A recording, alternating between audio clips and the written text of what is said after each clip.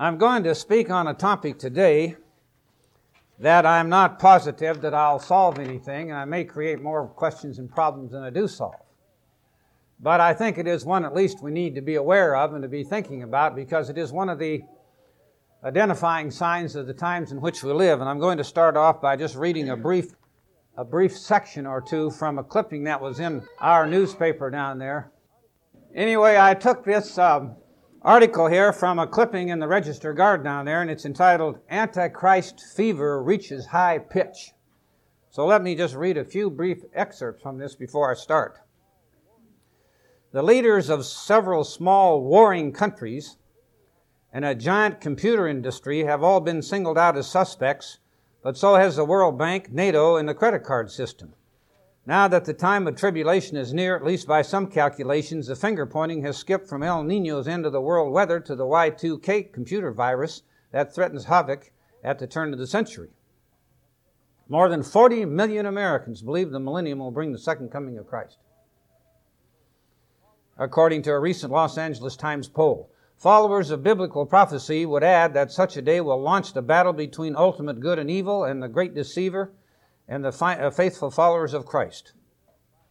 And then it summarizes the three main books in the Bible that cover it: Revelation, the first letter of John, and Daniel. Then at the very end of the article it says, "I feel we're living in days of unparalleled global challenge," says Lanier Burns, chairman of the theology department of Dallas Theological Seminary. "Conglomerates that monopolize, corporations that downsize, sports teams we can't follow anymore because they move away or dissolve, fear of tyranny, these things make us angry. The idea of God as a warrior and conqueror is pretty popular right now." Well, it's been, of course, the truth for some period of time. Maybe they're just waking up to it. So this morning, my sermon topic is going to be an overview of Antichrist. Now again, let me state, there's no one really that knows the complete and final answer to this. All we can do is look at the various passages in the Scripture that tell us about it, and then we can keep our eyes open. Remember, one of the things we're told in the Bible is to watch. So notice Paul's view. Paul viewed the future.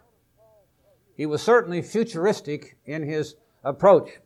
And so here's what he said here. I read this scripture yesterday. I don't want to dwell on this one. I want to skip up to another one. But in verse number 1 of 2 Timothy 3, we read that in the last days perilous times were going to come. And then verse number 13, here's one of the signs of the times. Evil men, and we have here seducers. The actual Greek word is sorcerers. It means anybody who's involved in the occult. Evil men and, let's just say occultists, shall wax worse and worse, deceiving and being deceived. So Paul was certainly aware of the problems that were going to exist in the last times, and he also said in 2 Thessalonians chapter 2 and verse number 6, 2 Thessalonians 2 and verse 6, he talked about this mystery of iniquity. Now you can hear all kinds of ideas and versions of what people think it is. All I can read is what it says here, and I don't know any more than the next person. I'm just pointing out that we do need to be aware, however, there is something that's called this mystery of iniquity, and he said it is already at work. But what you're going to read here, as we'll continue on in this sermon, Paul is attaching it to the end times and the time period in which we live. And if we're not living in the end times, all I can say is God help the next generations that are coming up. "The mystery of iniquity doth already work. Only who now restrains will until it arises out of the midst. Then shall that wicked one be revealed." And notice the time setting, "whom the Lord shall consume with the spirit of his mouth." There's the time setting. So that is an example here of Paul's view of what the future was going to bring. There's more, of course, in his epistles than that, but this is just a summary of it. Now, let's notice what John himself said about the Antichrist. Remember, Antichrist just means against, contrary, or hostile to God and to Christ. 1 John chapter 2 and verse number 18. 1 John 2 and verse 18. "Little children, it is the last time. Now keep in mind, when John is writing about the last time, he includes a very, very broad segment of time. And that segment of time is from the time Christ returns, that is, until Christ came the first time, until He returns. All that time period is very broadly defined as the last times. But we know specifically, many, and probably the bulk of the prophecies will relate to the actual time Christ returns. So he said here, little children, it is the last time, and you have heard that Antichrist shall come. So he's defining a specific, perhaps individual. That would be my guess, Antichrist. But then he adds this. Even now, there are many Antichrists. So here around 90 A.D., we don't have an exact date when John died. He is the last of the apostles. We do know this. And he wrote his letters in the book of Revelation around 100 A.D., let's say in the 90s and 100 A.D. So he lived as an aged man and died at that time. So he said at that time, as early as 90 or 100 A.D., there were many Antichrists already there. Remember now, it denotes they're hostile, they're against Christ. Whereby we know that it is the last time. Now, if we go back to if we go up here to verse number 22, he says, who is a liar? But he that denies that Jesus is the Christ. Now let's not get confused here and assume that we're talking about somebody stands up and they wave their fist and they say Jesus isn't the Christ. That text has a much deeper meaning. You see, you remember, how do you deny Christ? Paul said they profess that they know Christ, but in works they deny Him. So these are people who deny Christ in the things they do. They may profess His name, but they deny the works that He said were to do. That's how they deny Him. He is the Antichrist that denies the Father and the Son. So he defines it as anyone who is hostile to God and who refuses to obey God, even though he may profess God. Go back here to the book of Genesis. We can say, certainly, it had its roots and its beginning clear back at that time. Because we read in Genesis 6, verse number 5, God saw that the wickedness of man was great in the earth, and that every imagination of the thoughts of his heart was only evil continually. Now let's ask this question. Was that behavior and that attitude and that view hostile to God? Of course it was. Now, we don't use the word Antichrist at that time period simply because Christ didn't, that term was not attached until Christ came as the Christ.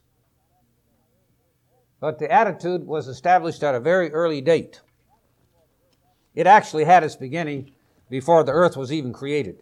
Because if we go back here to Isaiah the 14th chapter, I won't dwell at a great length on these two chapters. I'm going to just read from briefly here. I simply want to set the stage just to see when this whole spirit developed, and it's continued ever since. And this is in Isaiah 14 and verse number 14, beginning in verse 13. Well, beginning in verse 12. How art thou fallen from heaven, O Lucifer? Lucifer meant the light bringer, son of the morning. For you have said in your heart, I will ascend into heaven. I will exalt my throne above the stars of God. I will sit also in the mount of the congregation in the sides of the north. I will ascend above the heights of the clouds. I will be like the Most High. He was a created being. Created beings cannot be greater than God. Now they can think they are. I mean, after all, how many human beings who are created beings think they're greater than God? So don't think for one moment that just because someone is created, he cannot get big-headed.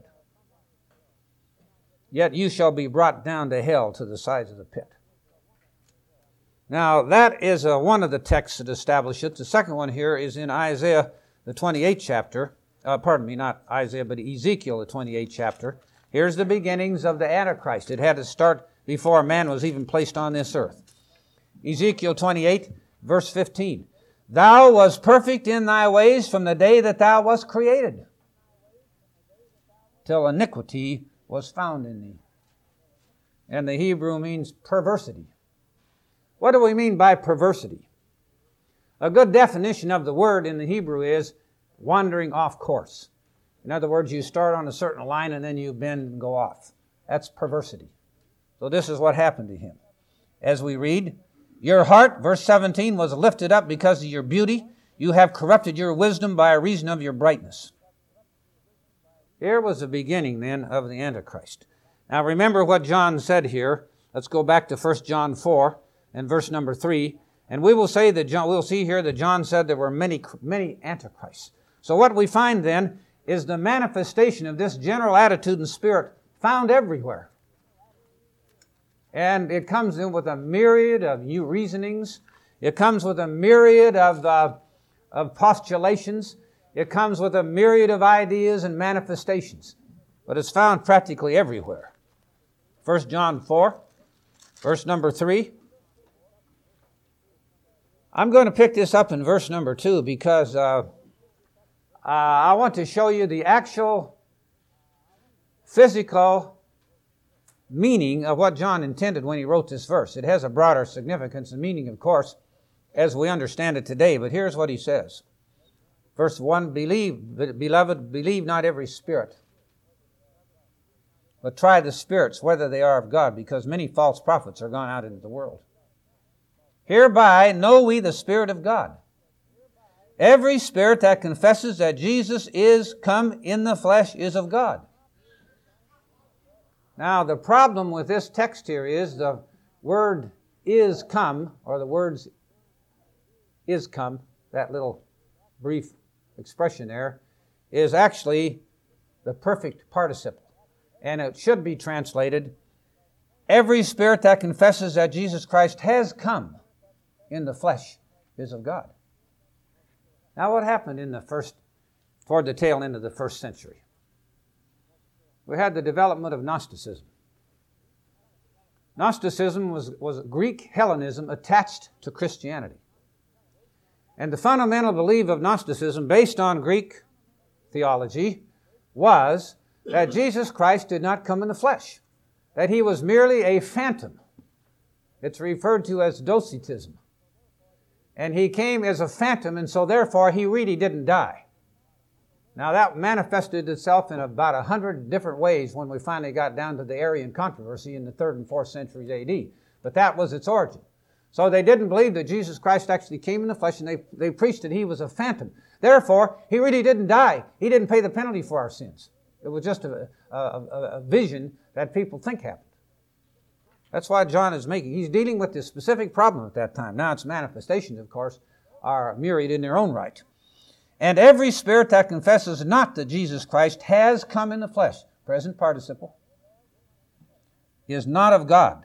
This is the spirit of Antichrist, which you have heard that it should come, and even now already is in the world. Now what we call Christianity today, nominal Christianity, is the manifestation of these Gnostic concepts. It's a sort of a blend that has occurred within Christianity, and what we call Christianity today has been greatly tainted with these various concepts that began at this time period. If you read the history of what happened from the 2nd and 3rd and 4th, 5th centuries AD, you'll see what happened to the church. So that is an example there. Now in 2 John verse 7, many deceivers are entered into the world who confess not that Jesus is come. We got in this particular case a present participle in the flesh. This is a deceiver and an antichrist. Now there are a number of different versions that translate this is come in a number of ways, and I think the preponderance of it is from 3 or 4 of the major translations is who confess not to Jesus Christ as coming in the flesh. Now, I know that it was used to say that Jesus Christ comes in the flesh today in us through the Holy Spirit, and that is also true. There's nothing wrong with that. But the original technical meaning, John's letters were polemics against the Gnostics. And so this is what we have here. Now, in 1 John 2, verse number 18. 1 John 2, verse 18. I read this text a few minutes ago. I want to just touch on it again. Or at least I spoke on it briefly. it is the last time you have heard that Antichrist shall come. So John had in view, even though there were Antichrists in his day, and he saw the manifestation of it in many ways, he spoke about a specific thing that was to come in the future. Now, this is what I'm going to address today. Now, the first thing I want to do is give a sort of a synopsis of this Antichrist spirit, this Antichrist attitude as it is manifested in the Bible. And I'm going back to the Old Testament, and I'm not going to find any text there that says it is the Antichrist. But that was the roots in the beginning of it, and it started all the way through, and it's continued right up to this day, so the Bible does specifically call it the Antichrist. Go back here to Genesis 3, verse number 15. These are the various manifestations of it. Genesis 3, verse number 15.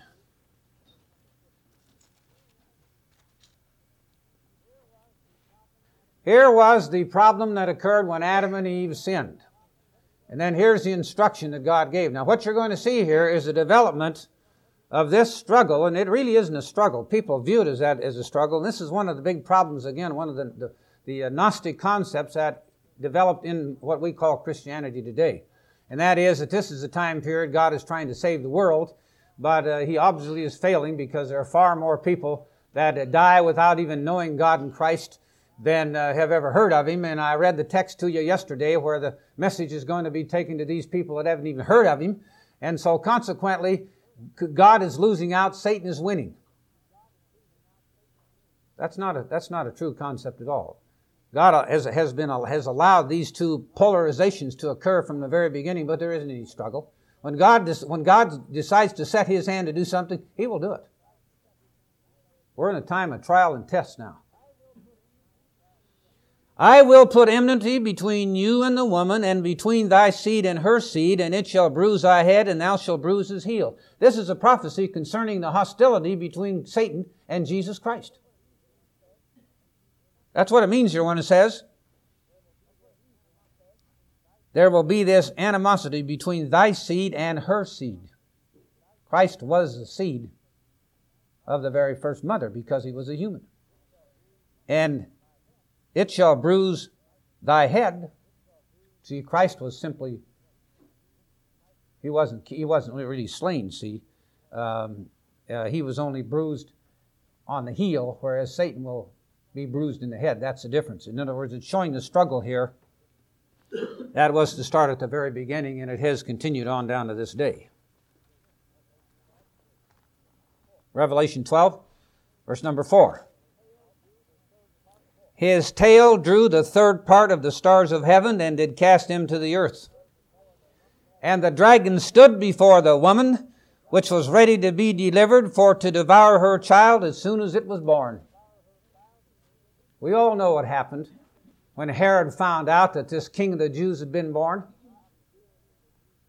And God revealed to the wise men that they should, get out of there quick. And Herod was so furious, he killed all of the young children in that area from 2 years old under. He tried to kill Christ. Who was really doing it? Satan was, wasn't he? Because who's the one doing it here? The dragon. Who's the dragon? That great red dragon the Bible talks about, that is Satan. Tried to kill Christ. But God intervened, and remember, He told Joseph to get out of there and go to Egypt. So he was delivered and he was made safe. There's the struggle defined right there. Now you find it manifested in many ways. Here's another example of it here in Deuteronomy, the 13th chapter. Deuteronomy 13 and verse number 13. Certain men, children of Belial, are gone out from among you, and have withdrawn the inhabitants of their city, saying, let us go and serve other gods which you have not known. Idolatry. Sons of Belial. What does the word Belial mean in the Hebrew? The literal meaning is without a yoke. In other words, they have no restraint. They're unrestrained in their actions and in their behaviors. They do whatever they want to do. They don't have any law. They don't have any ethics. They have nothing to hold them back. That's what the Bible defines as children of Belial. Who are they? They're the Antichrist. That's a manifestation of it, as we see in the Old Testament period. Now, I'm not going to spend much time. I'm just passing through this to call it to your attention. But this is in Matthew, the 4th chapter. This is a text with which we are all familiar. And this is the entire account here. You may look at it yourself. I'm sure many of you already have many times. But when Satan tempted Christ, right after he had fasted the 40 days. Remember that? He did everything in his power. And I mean, he caught Christ at his weakest moment. I don't know how many of you have fasted for a long period of time. I've never really fasted for a long period of time. I fasted one time for 3 days and 3 nights without water or food and worked during that time period. But I'll guarantee you the last day when I walked up that hill to get a meal, I even thought Brussels sprouts were good.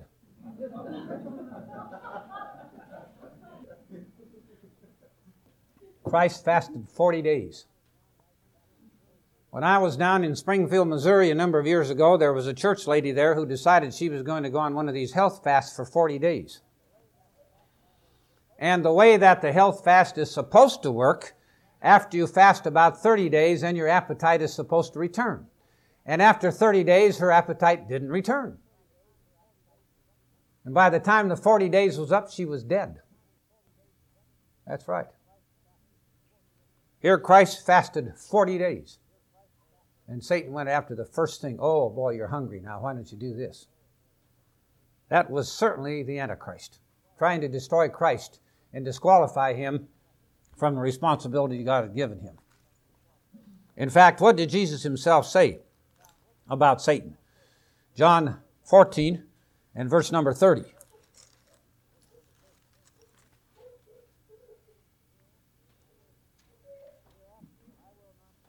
Hereafter I will not talk much with you, for the prince of this world comes. Christ knew he had to have that final encounter with Satan prior to his death, and he was coming to do it. And if you read the account, what do we read? Satan entered into Judas. Now that certainly was the Antichrist. Anything that is contrary to God and to Christ and His Word is the Antichrist. And here's another example, 2 Thessalonians 2, verse number 3. 2 Thessalonians chapter 2 and verse number 3. Let no man deceive you by any means, for that day shall not come except there come an apostasy. That's a proper Greek translation. Now, as we have said in times past, how can you apostatize if you never had the truth to begin with? There's only one way you can apostatize. You have to start out with the truth, and you have to cast it aside. So the apostasy here has to involve somebody that had the truth and then turned from it. Now, we know what happened in worldwide in 1974 and 75. This didn't happen to the Protestants and the Catholics. They never had the truth to begin with. Well, they may have had it clear back 1st, 2nd, and 3rd centuries, but after that they didn't. So here's an apostasy that was to take place. Now, I think we can conclude that has already taken place. But now here's another part of it that hasn't taken place. Now, I've heard people give all kinds of ideas. I even had some of my own in times past. But I don't have any really idea anymore now. But I tell you one thing, I was careful. You never did hear me preach who I thought it was. Here's what it says. There shall come an apostasy, and that man of sin be revealed, the son of perdition, who opposes and exalts himself above all that is called God. Is that Antichrist? You bet it is. There's a manifestation of it in the time period in which we live. Now, I stated one of the books that covers this Antichrist movement, or this Antichrist, is Daniel. So we'll notice a few passages here in Daniel chapter 8 and verse number 23. In the latter time of their kingdom. Now, we're tying this into the time of the end. Why do we know it's the time of the end? Because it says right here in verse 17, understand, O son of man, for at the time of the end shall be the vision. We're pinpointing it. And he says, in the latter time of their kingdom, when the transgressors are come to the full, a king of fierce countenance shall stand up. Now, I don't know what he's going to look like. I don't know the significance of this word fierce countenance. Sometimes people can really have a mean look, and you can even misinterpret it. I went on 3 nationwide baptizing tours, and on one of those tours, I don't remember which one it was on, I think it was 1958, I was counseling with about 20 people on the subject of baptism, and down at the end of the table sat this guy just smirking at me. And the more I'd say, the more he'd smirk. And his teeth would come up and he'd smirk. And boy, the more he smirked, the stronger I got. And boy, I really laid it on. And most of them decided to be baptized. And he came up to me afterward and he said, "Young man," he said, "that was one of the most heartwarming speeches I've ever heard." That's how you can misinterpret. So anyway, what is this fierce countenance? What does it mean? How is this fellow going to appear? But there's one thing about him. You read the rest of the account here. This is the Antichrist. Whether this is the man or whether this is a manifestation of it remains to be seen, but it certainly is a part of it. And in 2 Thessalonians chapter 2, notice again what we read about this spirit of Antichrist, or this Antichrist. 2 Thessalonians chapter 2 and verse number 8. What do we read about him? "Then shall that wicked or that lawless one be revealed." The word means lawless. Now, if someone is lawless, is that Antichrist? Certainly is. "Shall that lawless one be revealed, whom the Lord shall consume with the spirit of his mouth and shall destroy with the brightness of his coming." Lawlessness. That's a manifestation of the Antichrist. Anyone who's hostile and contrary to God and to God's law and to God's authority is in the spirit of Antichrist. 1 John 2, verse number 18, I won't go back to that again. I'll just point out, as I've already called your attention to it, there was to be an Antichrist to come. And then Revelation 13, beginning here in verse number 16, we have the term used here, the beast. Now, we have speculated back and forth and discussed this in times past. I'm not really sure what the answer is, whether it's talking about the beast as a system or whether it's talking about a man who is a representative of that system. But it certainly is Antichrist, because as you read here in Revelation 13, verse number 16, "He causes all, both small and great, rich and poor, free and bond, to receive a mark on their right hand and on their foreheads, that no man might buy or sell, save he have the mark, or the name of the beast, or the number of the man." I can tell you, people have been trying to figure out that number 666 for I don't know how long. But I remember a comment made by one of the church fathers. I think I wrote it up when I did the article From Revelation to Apostasy.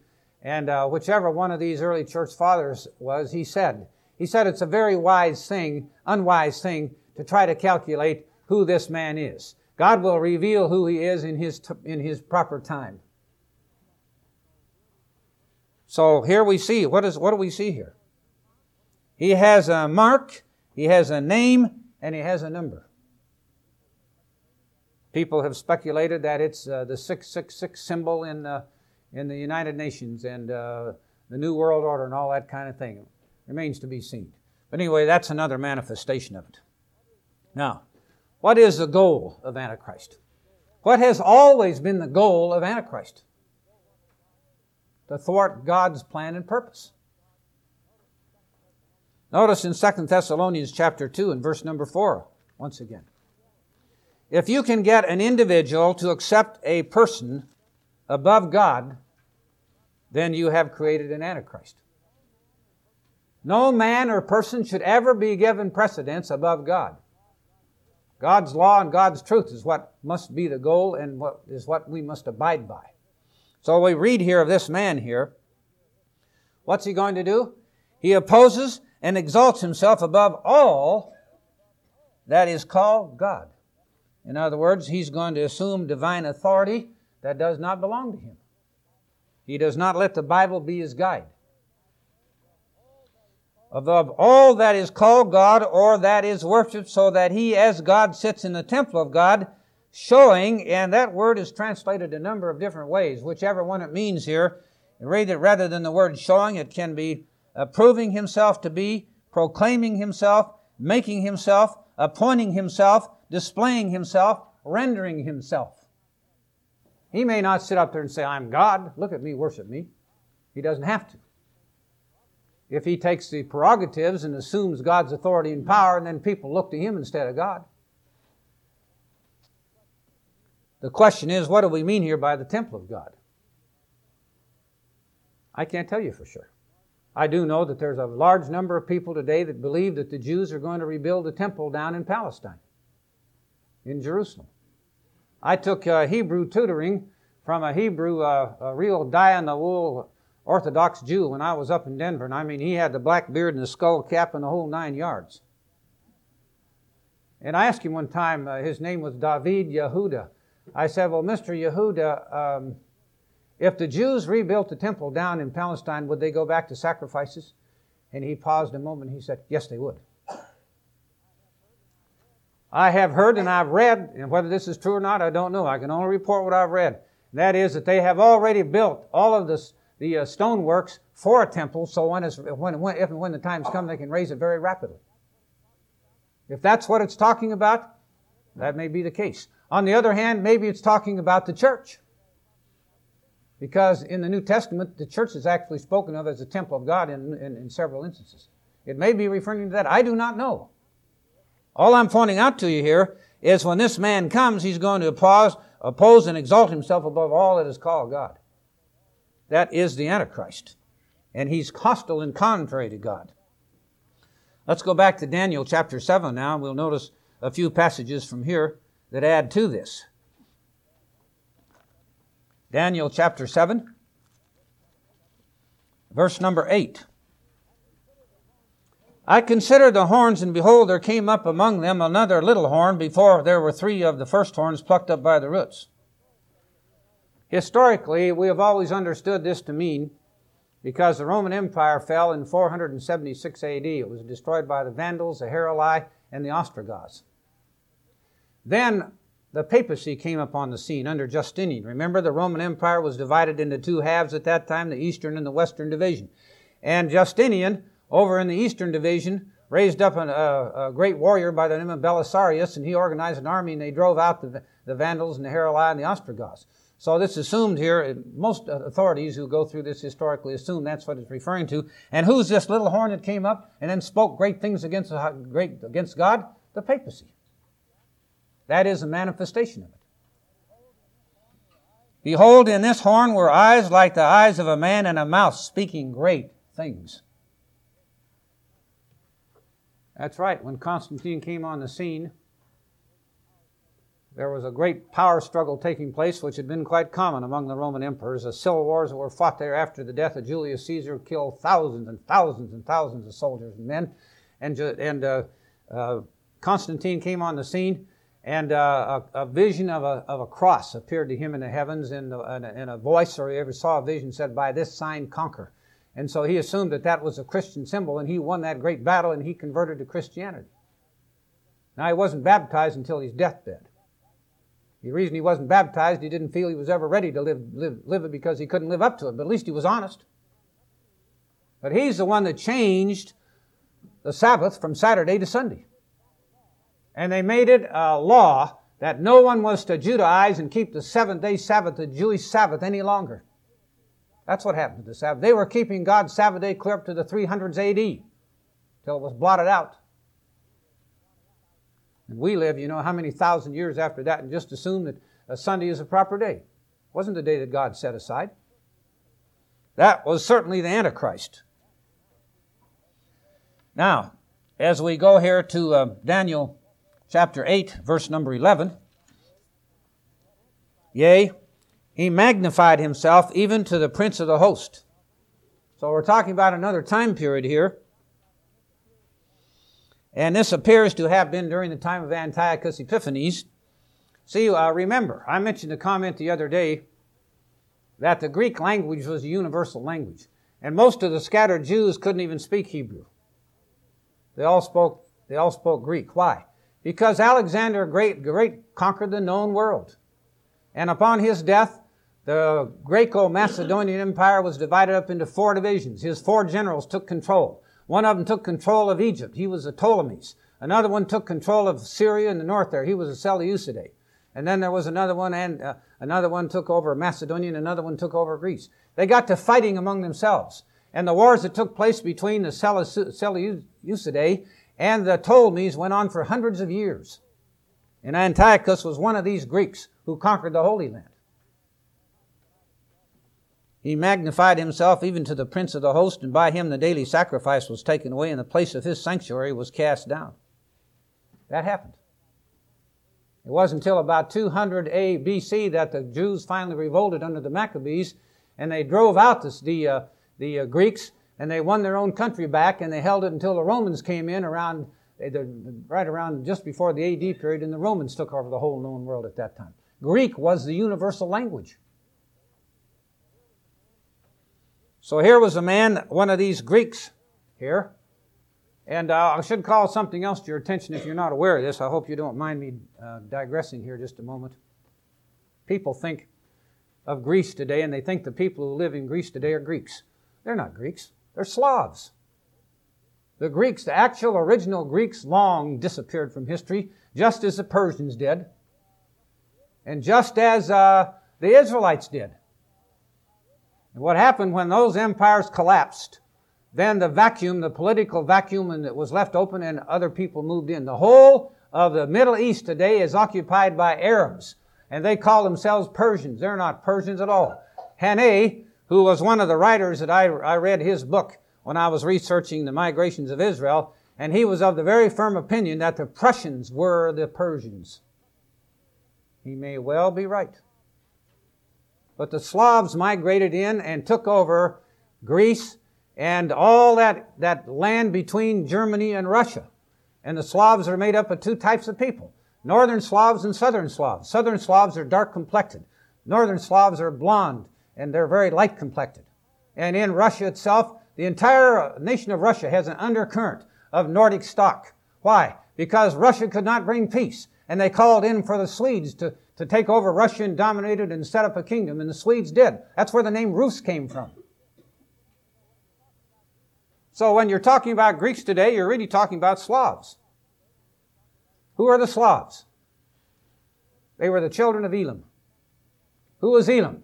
A son of Shem, a brother of Arphaxad, and of Asher, and of the other sons of Shem. And when I did that study into that subject, it didn't take me too long to realize that all the Caucasian people in the world are all related. They're just a bunch of kissing cousins. Well, maybe fighting cousins, too. So anyway, this Greek here was the one that set himself up as Antichrist. Daniel 11, verse number 36. Here's another manifestation of it. The king, now what time period are we talking about here? The time of the end. Read it in verse number 35.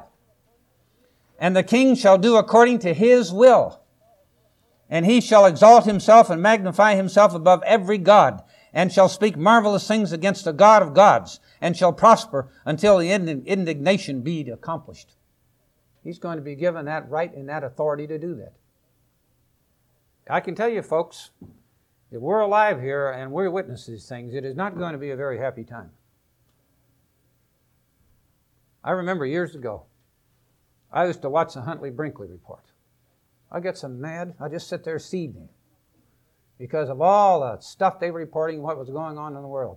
And I could see their liberal bias was just unending.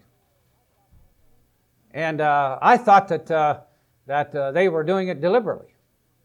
And it wasn't until I went into this very extensive study on what is really taking place behind the scenes that I realized that they didn't anything more than the next guy.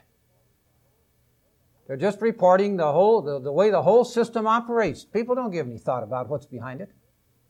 In this particular case here, what's behind it?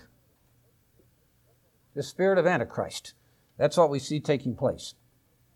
Daniel 11, verse number 45. One event that's going to take place here, I don't know how soon. You hear talk about it every once in a while, and every time some politician in this country brings up the thought that we should move the capital of Israel, which is located in Tel Aviv, over to Jerusalem. Oh, I tell you, boy, the Arabs throw a fit.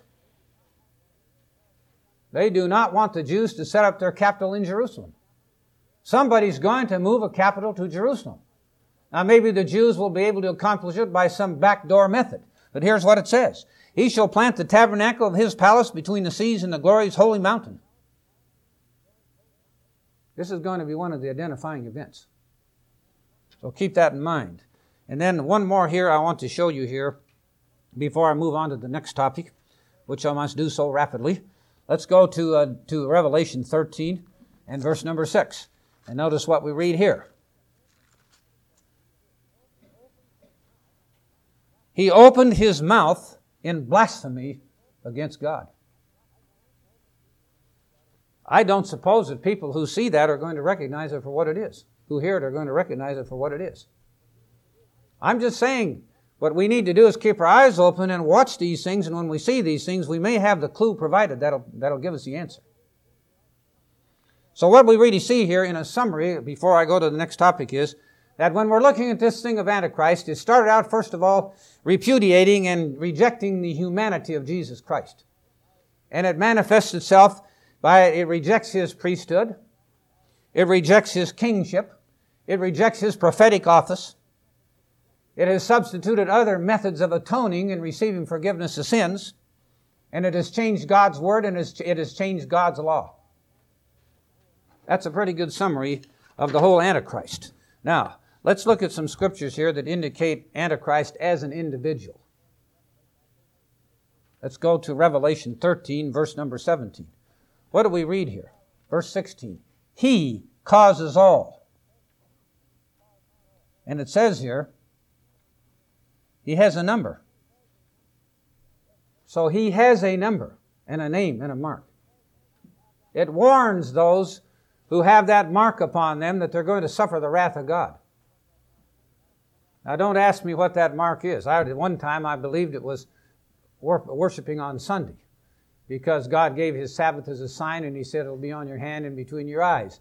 But now I've come to think perhaps, I just say perhaps, we hear a lot today about the implantation of a little capsule right in your wrist here and right in your forehead, because those are the two warmest spots on the whole body. And the way the power supply on that thing works is that it allows it to work continuously through body heat.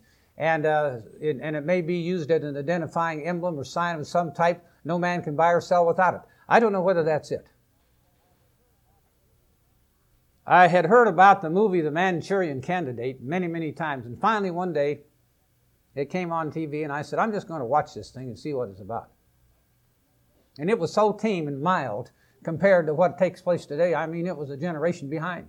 But back at the time it was first done, it was the very first example of mind control. So whatever this means, that remains to be seen. I do not know. We'll be skipping back and forth here several times between Daniel and Revelation. So let's go to Daniel 8, verse number 23. In the latter time of their kingdom, now we're talking about this individual. We're talking about an individual now. A king of fierce countenance shall stand, and understanding dark sentences shall stand up. What does that mean? Well, the Hebrew means enigmatic riddles, difficult questions, perplexing answers. So what does it mean? Well, I can tell you, it means this man's an intellect. If you want to get a good education sometime, you ought to tune into some of those channels like Bill Buckley and some of these others where they're discussing philosophical issues. And then listen to these men talk. I mean, they're in a plane and a level above everybody else. They're great thinkers. And this particular man here, what is it indicating? It's indicating he is some kind of an intellectual genius. You know, people who get to the top, if they're not very, very bright and very competent, they don't stay there very long. I'm not necessarily talking about politicians.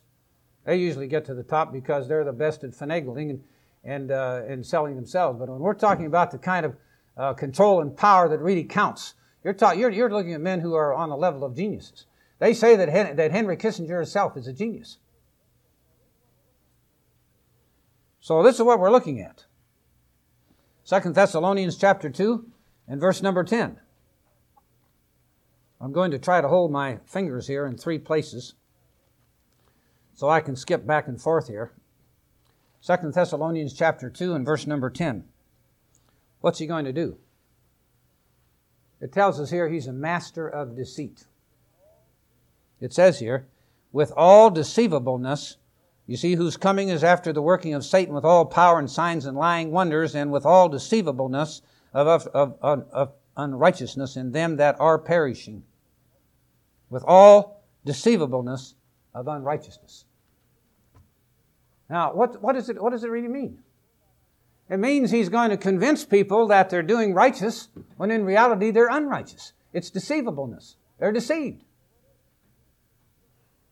So what is he? He's certainly a master of deceit. Very good at it. Very adept at it. Very smooth. Very polished.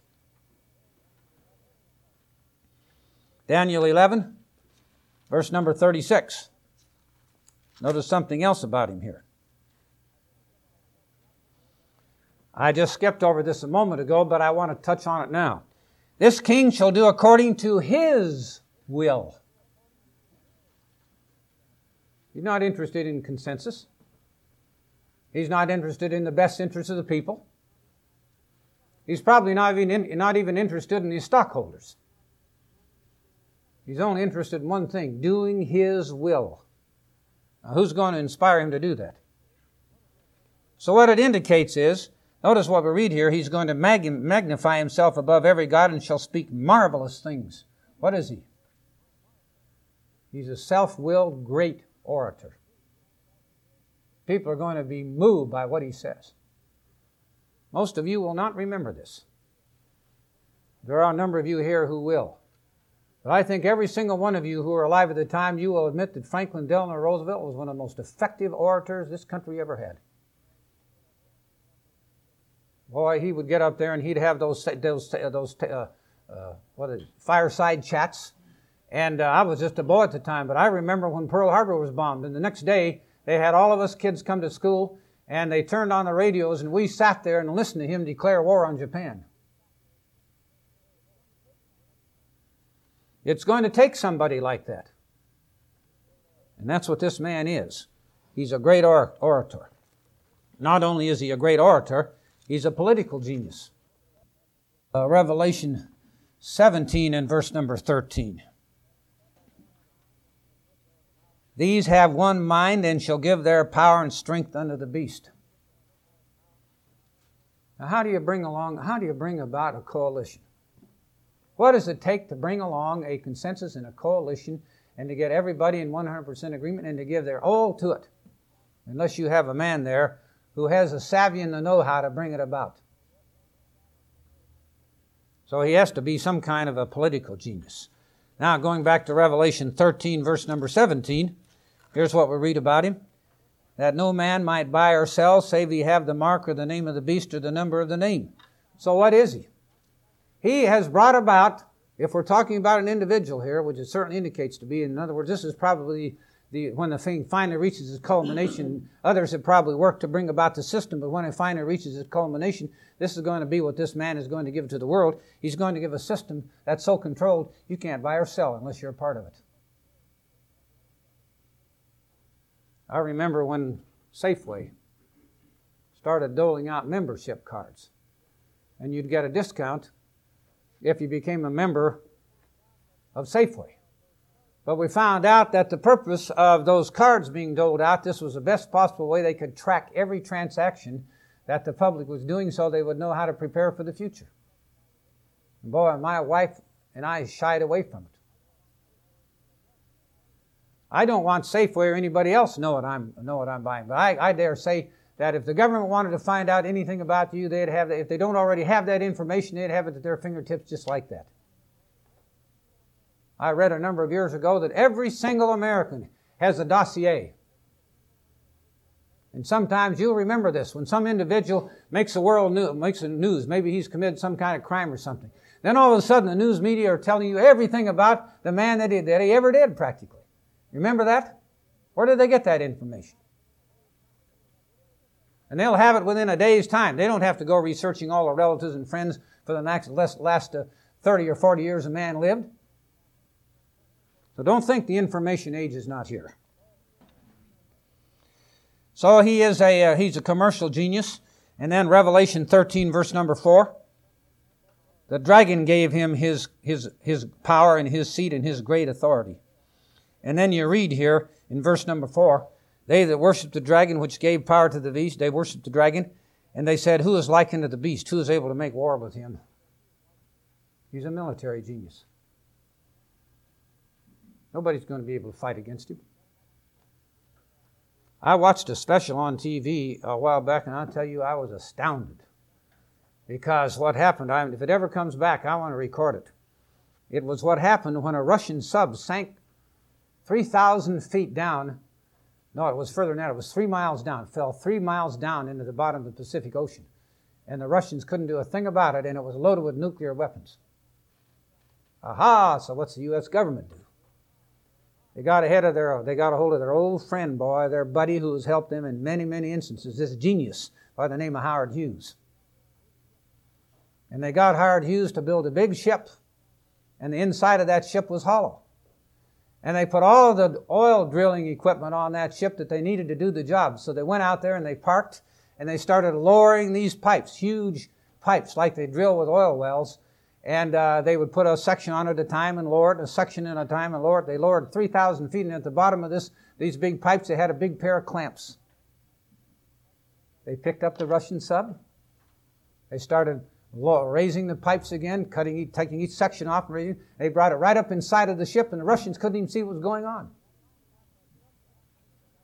And when they finally got that sub back, of course, they got exactly what they wanted. They got a hold of the nuclear heads. They wanted to see what the technology was. They were very kind to the Russians. They took a number of the Russian sailors that had died in that thing, and they gave them a decent burial. And the Russians were just absolutely demoralized. They couldn't imagine anybody with that kind of technical power that could go in there and do that kind of a feat. They couldn't begin to do it. This is a technical age in which we're living. So it illustrates once again, if this man's a military genius, he is a good one. He's also a religious genius. I won't take the time here to refer to all of these texts here. Let me just point them to you. Go to 2 Thessalonians 2:4, and you'll see how he is going to deceive the nations in the world religiously. So he's a religious genius. And in Revelation 13, verse number 13, notice what it says here. He does great wonders so that he maketh fire come down from heaven on the earth in the sight of men. So he is also a miracle worker. Boy, this really moves people. So he's going to perform miracles. Revelation 13, verse number 2. Who's he inspired by? The dragon gave him his power and his seat and great authority. That's where it's coming from. What that means is that anybody that is in opposition to him prior to the time that God is going to cut him off is sticking his neck on the chopping block. I mean, I tell you, the government and these powers that be can take little people and just chew them up in little pieces and spit them out. So if anybody thinks they're going to start fighting the government, I can tell you, they're barking up the wrong tree. There's too much power there. I've already pointed out he's going to do his own will. And in Daniel 11, verse number 38, we read here, in his estate shall he honor the God of forces. He's going to be obsessed with this military power and this control that he's going to exercise over the world. And in Daniel 12, verse number 7, God is permitting this, but how's it going to happen? It's going to happen at the hands of some individual in some organization. What will happen is, when he shall have accomplished to scatter the power of the holy people. Well, I'd say the power of the holy people is pretty well already scattered. I mean, you look at 200 different groups now. Now, whether or not this is even going to be worse, as we certainly know there's a tribulation coming, and who's going to be marked for it? So that's a part of the system too. And he is going to destroy any religion that is contrary to him. Notice it here in Revelation 17, verse number 16. The 10 horns which you saw and the beast, these shall hate the whore, and shall make her desolate and naked, and eat her with fire and burn her with flesh. And this harlot, we know in the Bible, is a symbol of the church. So obviously this is some kind of a false religious system, and he's going to turn on it in the end. Maybe it's because it's going to stand in his way, try to prevent him from doing certain things, and then it's going to be destroyed too.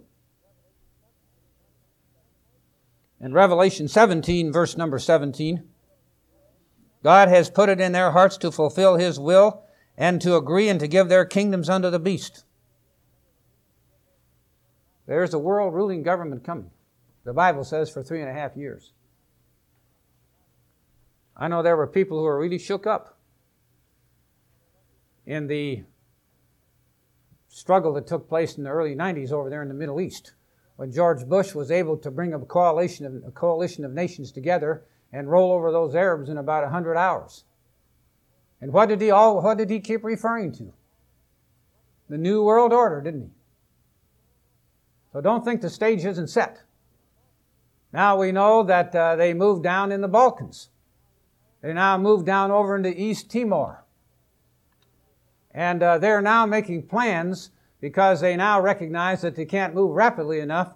They're making plans in the United Nations to have a strike force of military personnel, crack troops, to move into any area within a 24-hour period and take it over. So don't think it isn't developing. And then, of course, the system will be, Antichrist will be destroyed. Notice Revelation 19, verse number 20. The beast was taken, and with him the false prophet, which wrought miracles in his presence. So we obviously must be looking at an individual or individuals, and certainly including a system. But it is a system of Antichrist. It's contrary to God. That wrought miracles before him, with which he had deceived the nations, and with which he had deceived them that had received the mark of the beast and worshipped his image. These both were cast alive into a lake of fire burning with brimstone. That has to be individuals. Unless it's speaking so broadly here that it means the whole systems are cast into the lake of fire, but I rather doubt it. And then in Daniel 8, verse number 25, the last text we read here, he shall stand up against the prince of princes. Going to fight Christ when he returns. But he shall be broken without hand. So that's what's going to happen. That's the end of it. So as I pointed out when I first started out here today, I don't know whether I'm answering any questions. Maybe I've created more than I could possibly solve. But if I do one thing, I just want you to be much aware of the time period in which we're living, to keep your eyes open to what's going on, and whenever events happen, keep your eyes on very important men in the world who seem to be gaining great power and control. Be alert and be wise. Maybe by that means we will be able to pinpoint something. Take these things very seriously, because we are living in very dangerous times.